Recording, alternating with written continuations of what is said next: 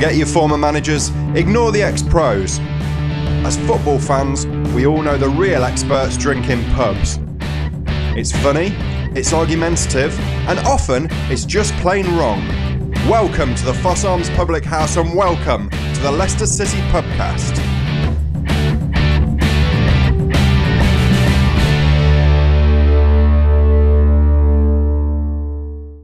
Hello everyone, welcome to the award-winning Leicester City Pubcast, home of the FA Cup holders, and welcome to a gloomy and rather quiet Fosse Arms this evening. People staring into their pints of Trumpwell's IPA, as indeed are my two great friends. Killer, good evening.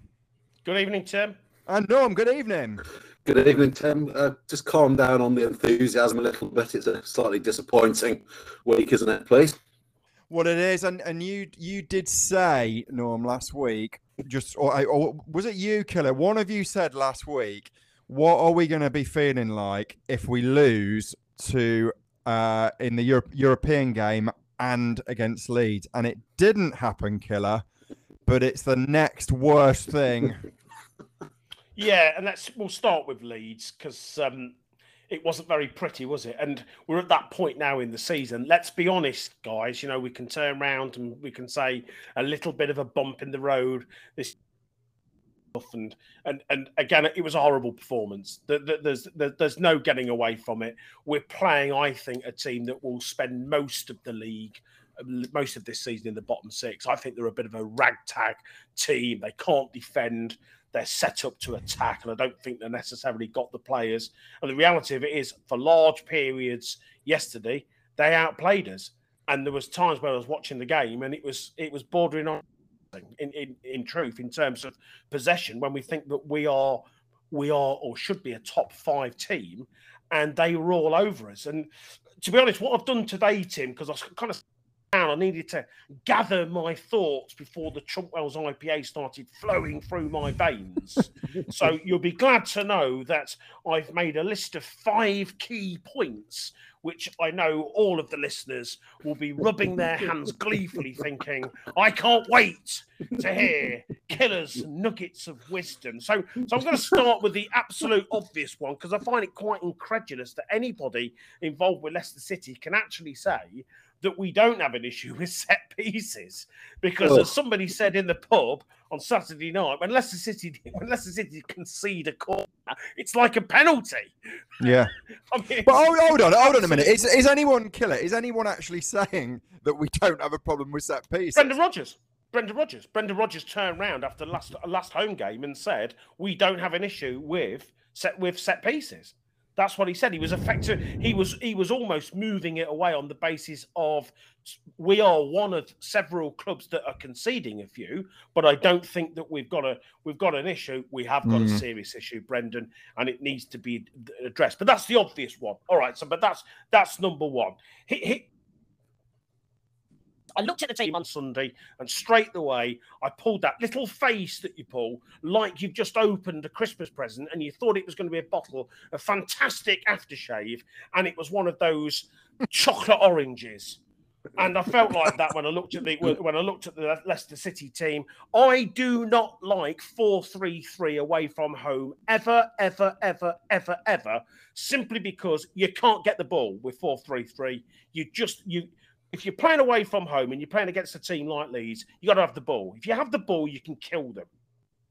For large periods of the game, we didn't have the ball. And for large periods of the game, by the way, guys, have you noticed we didn't see Lookman, Vardy or Barnes? We didn't see them because they were waiting for the midfield to get hold of the ball, and they never got hold of it.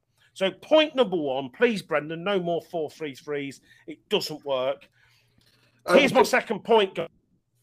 Rodgers, you should have this, I think, on a big whiteboard in your office, just to remind you whenever you're picking the team. That's if Yuri Tillemans, Wilfred Ndidi and James Maddison are fit, you play them.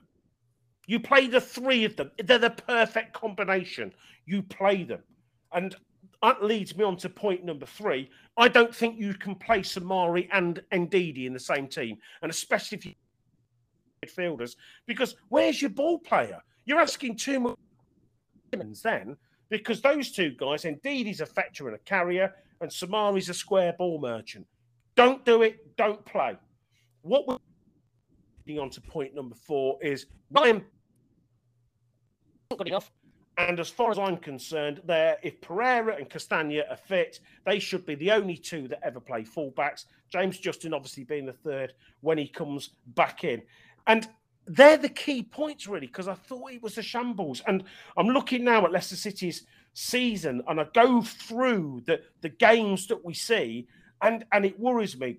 Completely outplayed second half against Wolves, destroyed against West Ham, destroyed against Palace, somehow managed to get a draw, for large periods outplayed against Brentford, and again lucky, and for large periods outplayed against Leeds. Sorry, enough. Something's got to change, and something's got to change quickly.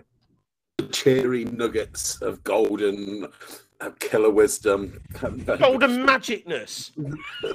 You know, and I think you've summed it up, as always, beautifully and eloquently.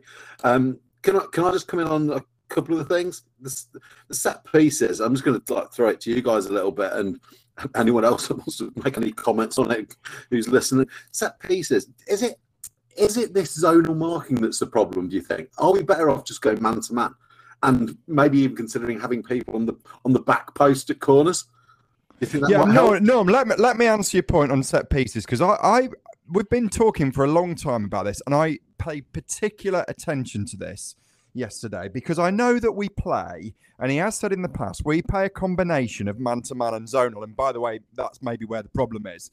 But what it actually meant, and I noticed the setup was time and time again, and for Leeds, corner after corner. So what we do is on the edge of the 18-yard box, we have 4 defenders marking man-to-man, regardless of how many Leeds attacking players they had in that position, which they varied corner by corner.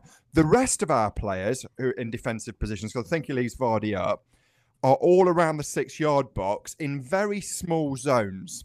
And they are not marking anyone. They are marking the zones around the 6-yard box. So I just thought I'd really try and put a bit of meat on the bones on what's going on here. Now, the problem for me then becomes if there are more attackers than the man-to-man people, i.e. more than 4, I think you've got a massive problem as the ball's swinging into the box, because the zonal guys aren't going to move.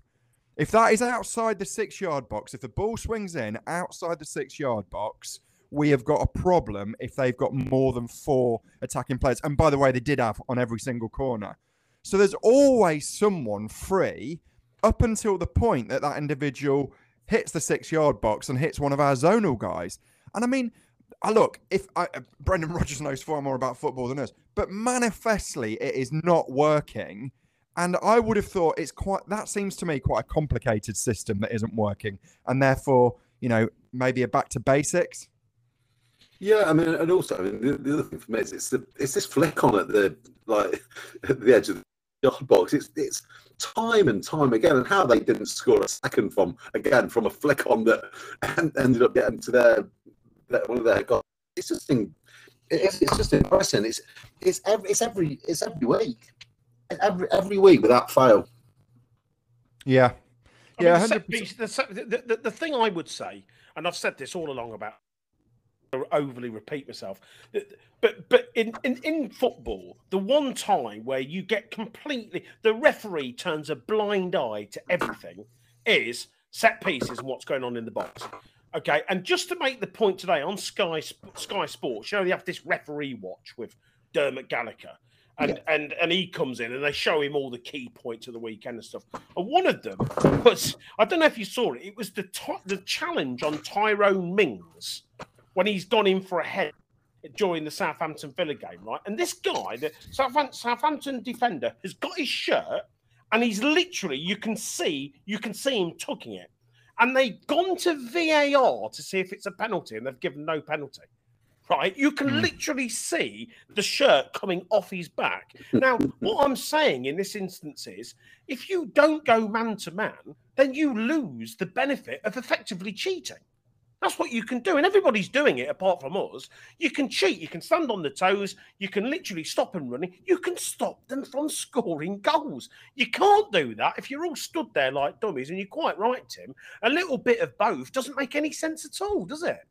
No, I know. As you've mentioned VAR, by the way, we're not going to do a big thing on VAR here, but I hate the manipulation of the stats that they're doing. So they'll say that the offside goal that Lookman scored was VAR, how wonderful it is, it saved that goal, because technically he was offside. Fine, it still spoils football, it still spoils the wow moment. The red card, and what should have been a red card, was categorically, clearly a mistake that VAR did not correct, and they should have been down to 10 men within the first 15 minutes. That was clearly a pass back by the Leeds player, not from our player. And then there's the foul, and that was a nailed-on red card. And VAR just got it hopelessly wrong. So, look, it doesn't excuse what was another shocking performance. But, it's disappointing that VAR is still getting everything wrong. Tim, you're right.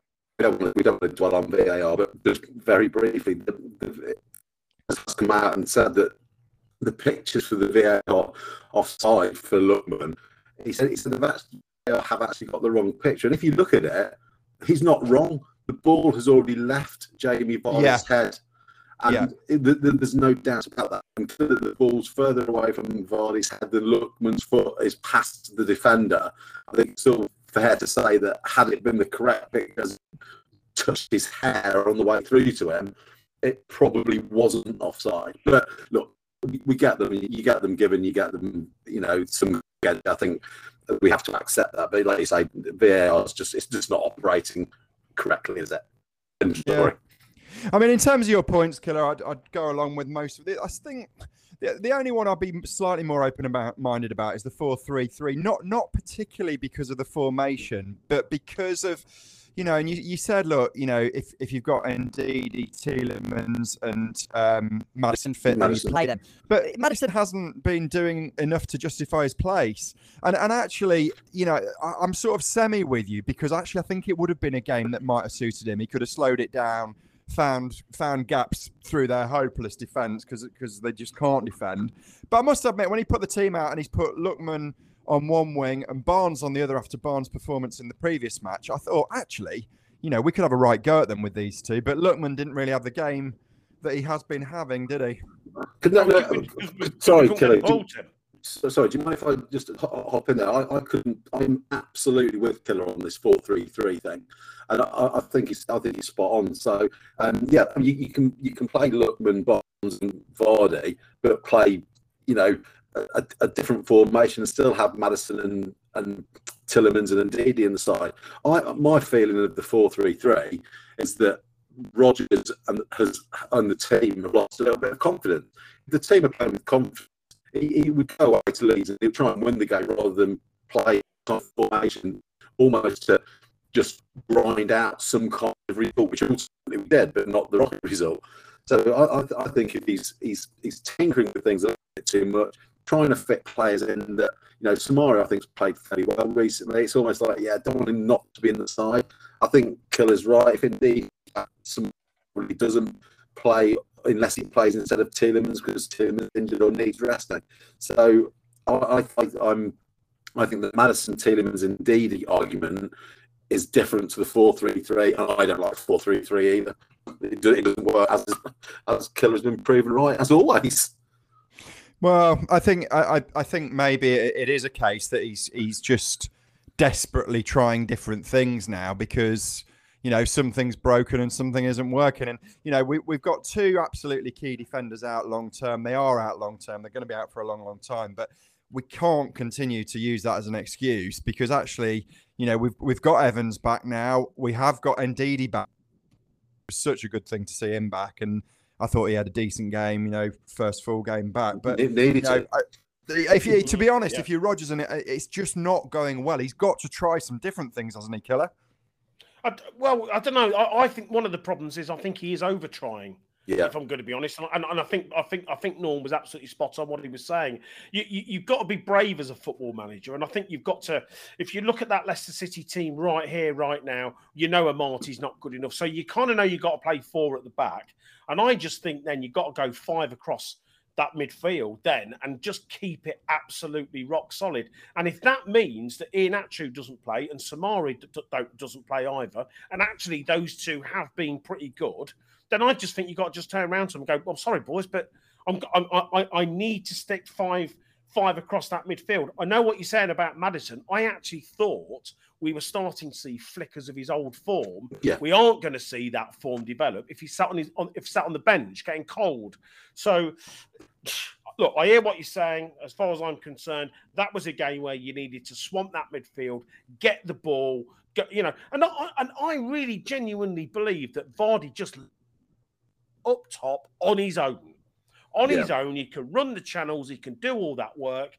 And I think if you played Lookman and Barnes, and I've got to say, the one person I would play if he was fit would be Albrighton, because I think he just gives you that more aggression down the flank. But he's not fit. But I just think with those two creating, I just think Vardy would have potentially picked them off yesterday.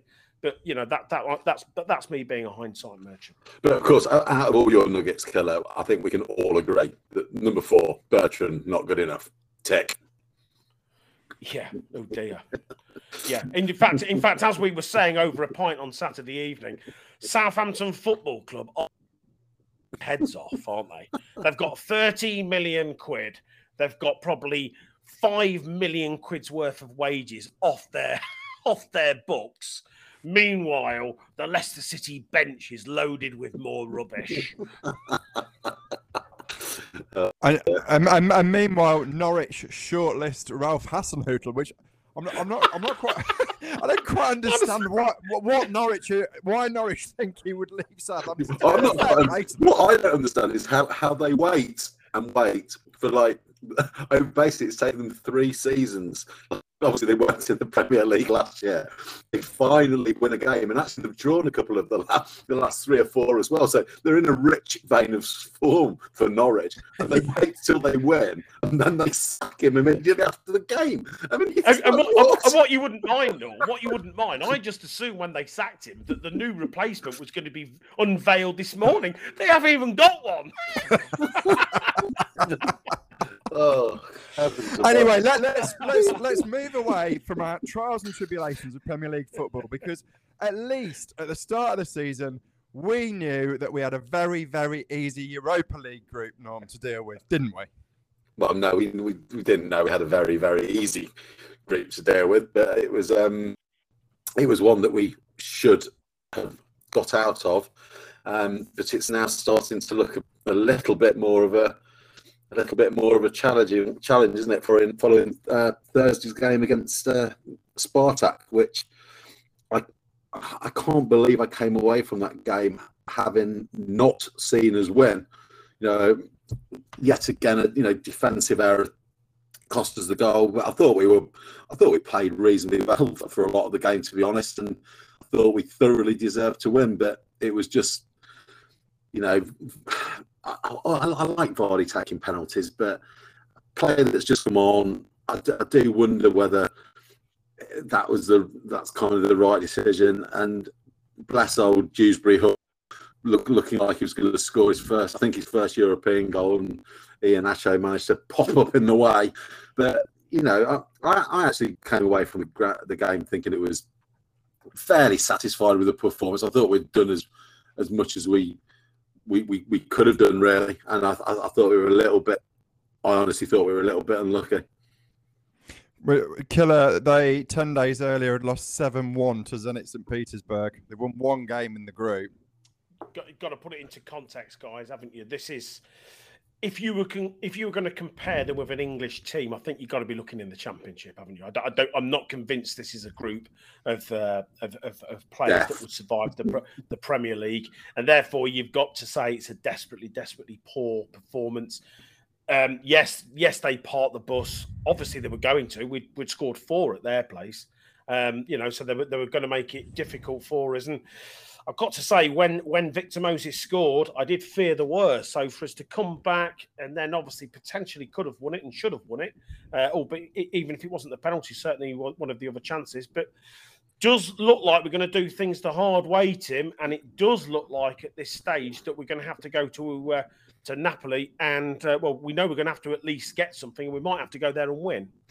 So I, in my total despair at the end of that game, and by the way, shocking defending for Victor Moses' goal. Like 5 players around him, and he just nodded it into the corner. Absolutely shocking.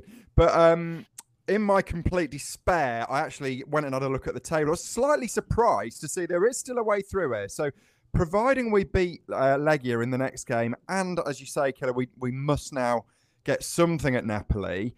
As long as the other game isn't a draw, we will be okay unless there's an incredible goal swing in the Legia Spartak game. So in a nutshell, 4 points, Norm, should just about do it unless we're very, very unlucky.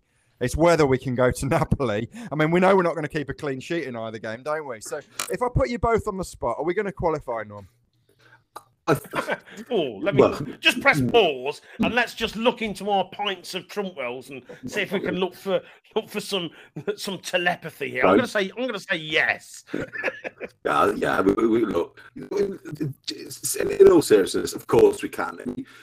We should beat Legia at home, and to be clear, it's quite likely that Napoli would have dispatched Spartak. This meaning rather favourably, a draw then would mean that they won the group. So we might be finding we're travelling to Napoli with them fundamentally pretty well qualified, and playing a weaker team than we are. So I think yes, I think we will qualify, but I think it will be courtesy of Napoli beating Spartak in the next game and frankly not being too bothered about how they need to perform when we visit them. All right, I'm going to be the doom merchant. I'm going to say we're not going to qualify because Napoli are unbeaten. They're top of Serie A. And the thing is, if we beat Legia, they will not have winning the group guaranteed, which in many years wouldn't be a problem. No, but this year you've got around a 32 game if you finish second, which the group winners don't have. No, you are, sorry to interrupt, you are spot on. But what I'm saying is that if we beat Legia and Napoli have beaten Spartak, a draw for Napoli against us will win the group. So what I'm saying is they won't go into the game having to win. Yeah, they will go in, and we will go in probably knowing that a draw is likely to see us qualify to beat Legia. So the goal difference is going to be kaput, basically. So I think that will play into our hands, and if we have to get a result in Napoli, I don't think we'll qualify, but I think we'll be okay just because of how it's going to pan out. So you can see us doing the West Germany Austria, playing it across the back four for the entire 90 minutes, both teams. Except that I tell you what, if we did it across our back four with Amarty, he'd probably find a way of knocking it into his own net. Yeah, but basically that's where I'm going. Right, well, listeners, we are going to be giving next week a miss because it's yet another interminable international break.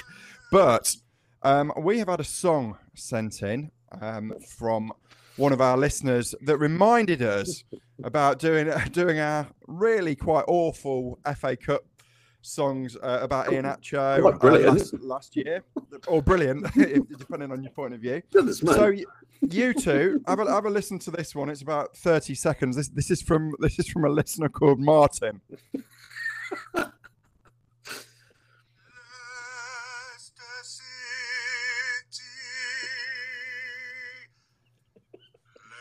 Leicester City, we are the best team right in town. We have the best players around and are getting a new ground.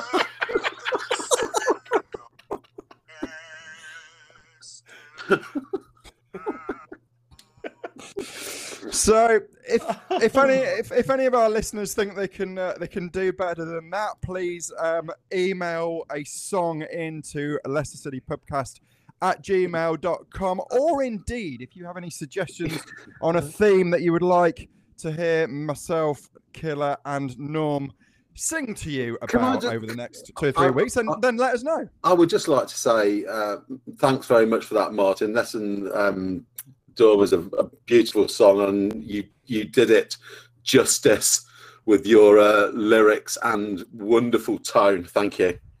Can I make a suggestion, Tim? Why don't we open to our listeners as well? Why don't we come up with the best festive Leicester? Ooh, what, a new one? Yeah, it's got to be a totally original song, but obviously using festive melodies, come up with the best festive Leicester City song. Obviously, the three of us will try and cobble something together. But if obviously our listeners, including Colin, have a go at that, I'm sure we can have some fun as we lead up to the 25th. I think that's a lovely idea, and maybe the winner we can put forward to Britain's Got Talent. Yeah. do they do preliminary rounds? So we're having quite an unseasonably warm autumn, aren't we? But we were chatting the other day in the Fosse Arms about some of the dreadful games we've been to in the bad old days when not only was the weather worse than it used to be, but we were a lot worse than we used to be. But either of you got any particular shocking memories of worst weather trips that you've done? The quick stories. The worst weather by a mile was the famous Portsmouth away, where how on earth that game didn't get abandoned. I mean, the ball, it was literally just hitting the ground, and there's massive splashes, and it was just staying dead. But I just remember we got soaked walking from the pub to the ground, and then it was an open end in those days at Fratton Park, and then they even kept us in afterwards. And we left absolutely sodden. But I'm just going to quickly share this story for you, because it was just, sometimes in life, something so bad that even when you look back, sort of 25 years later, you still grimace. I had, in retrospect, made the mistake of going and having a very nice warm winter break over in the Canary Islands with a couple of us, and had arrived back to Leicester on Saturday morning, having enjoyed some very nice 25 degrees, only to be greeted by literally -2, -3. It was freezing. Didn't really think too much of it. Sort of got myself wrapped up. Went down and watched a game down at the old Filbert Street. And I just remember being through the first half thinking, I'm in trouble here. I am literally absolutely freezing. I've just taken about a 28-degree swing in terms of where I'm going, and I'm absolutely. And at half time, I've gone into the concourse, and somebody's walked up to me and gone, "You all right, mate?" I said, "Yeah." I was like shivering. They went, "You actually seem to be turning blue," which is a bit worrying. Somebody came to my rescue then with a hip flask of brandy. And I just about got through the second half. Now, anybody that knows me will tell you that if Leicester City are playing at home on a Saturday, where will you always find me straight after the game? And that's in the Fosse Arms, of course, having a pint. And it's the only time, fellas, at the end of the game, I've come out of Filbert Street and I've jogged home, right, just to get myself warm. And then I've literally got home and I've just got into bed. And I've just got the quilt round me and I'm shivering in bed, just mumbling to myself like some sort of extra from the Captain Scott movie in the Antarctic. Horrendous. So it wasn't that the weather was really, really bad, albeit it was really cold. It was just that I practically had blue hypothermia. Horrible. Very good. I don't really think I can kind of do any better than either of those stories, but I do remember going to do you remember the ZDS Cup? Yeah. That comical evening. It was the Fitzpatrick evening. What makes it slightly more memorable for me is that I travelled down from Newcastle for the game, so travelled a very long way to go and see it and fundamentally get drenched, but because it just did not stop raining. But frankly, it was actually a positive game because we won, and there were about 8,000 Leicester fans there in the ZDS like not We were just northern starved of semi-final. success, weren't we? Yeah, I mean, this That is was the laughable. thing. It was a nothing trophy. And 8,000 went on a No, away game. no, that's it. But the thing that I actually remember most is that that was actually a rearranged game. I'd also travelled down from Newcastle to Nottingham for the original one, which was postponed due to the weather just before I arrived in Nottingham. So I had made a quite a significantly long and wasted journey to see my team. A good night in Nottingham though so it was worth it. But I mean, games like that you don't forget, with like just getting utterly drenched in cold. But I particularly like the idea of you jogging, Keller, back from the game, not just going under your quilt. The fact that you jogged. Jogging. Possibly the last time I ever did, by the way, mate. You don't really seem to have. I'm guessing now it's because the stadia are better, aren't they? You generally undercover. You don't seem to have these terrible weather experiences as much anymore. There's a couple stick in my mind. One, it was fog. And do you remember when Brighton had a few seasons playing at the Withdean Stadium? Yeah.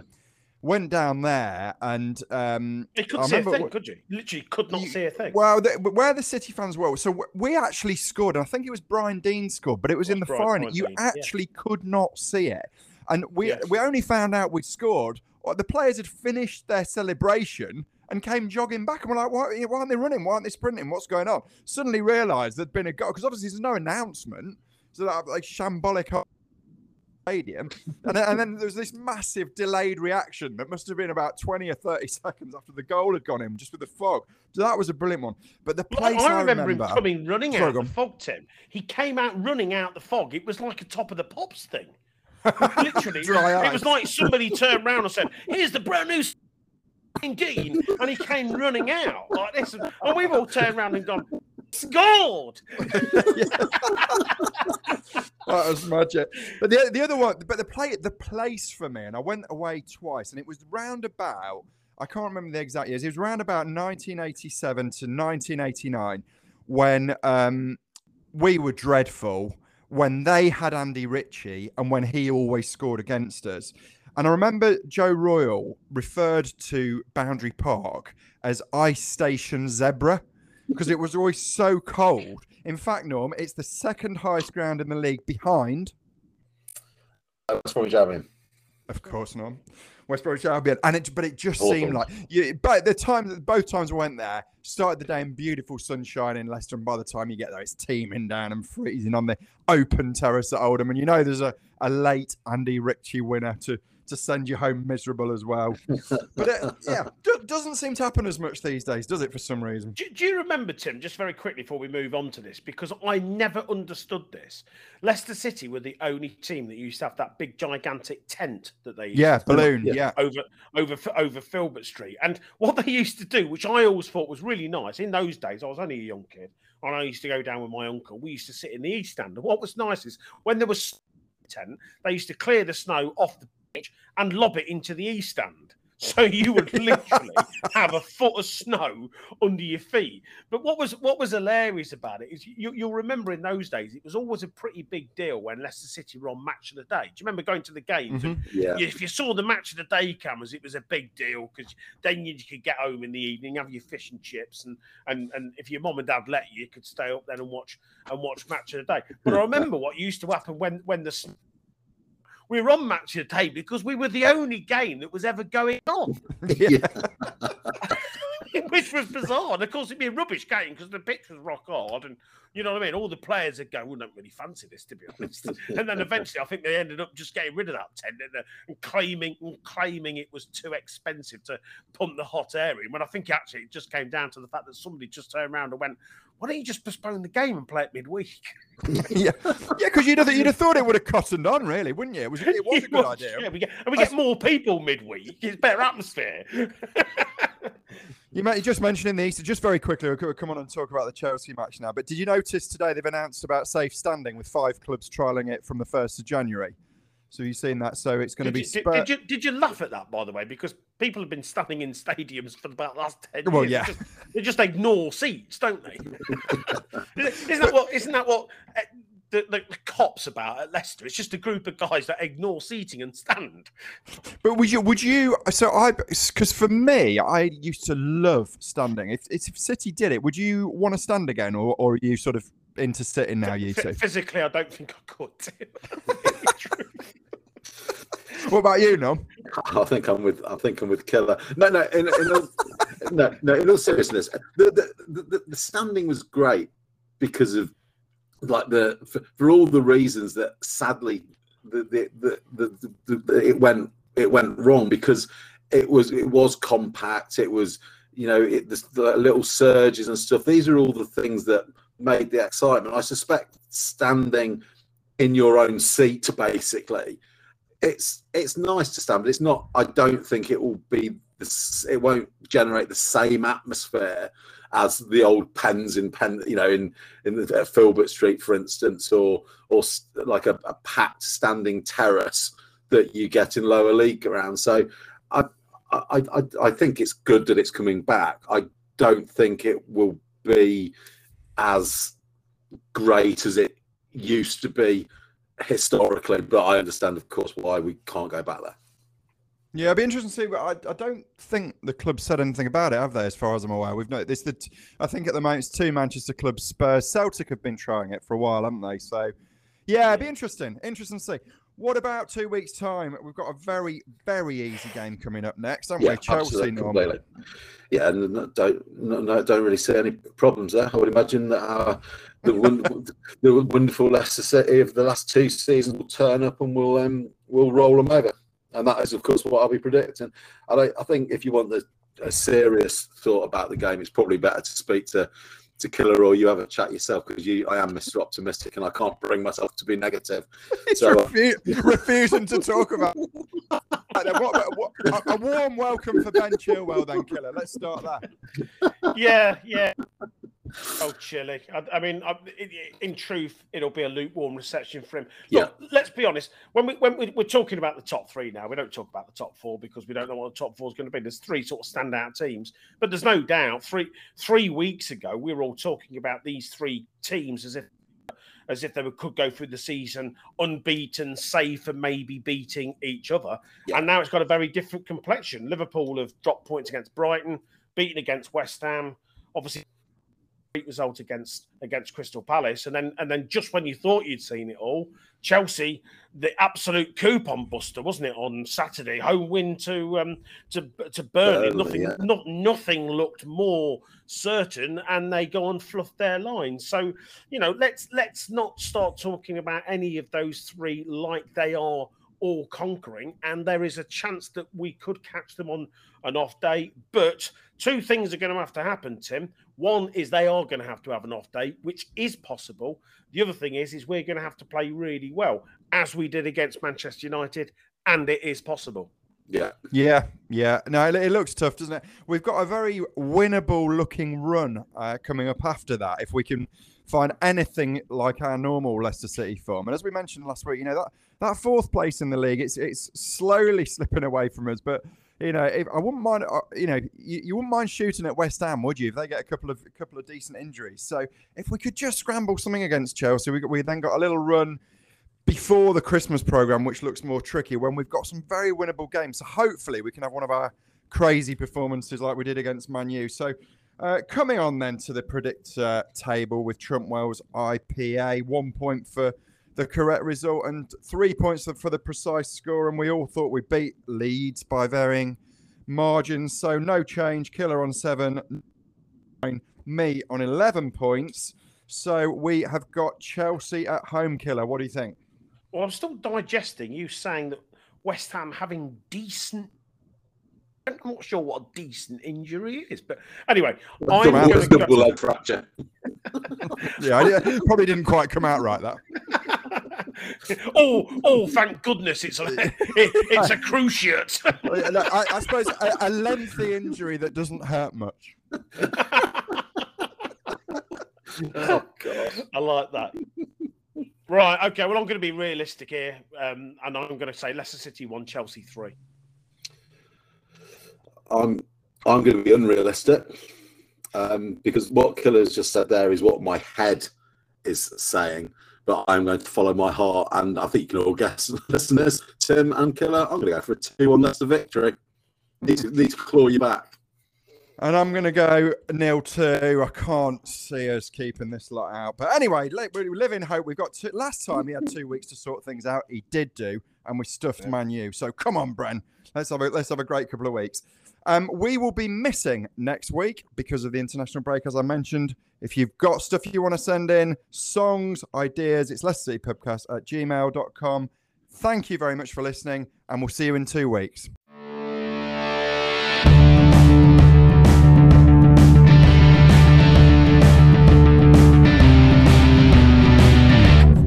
Thanks for listening, everyone. If you enjoyed the Leicester City Pubcast, please subscribe and tell everyone about it. If you hated the Leicester City Pubcast, please keep it to yourselves. See you next week.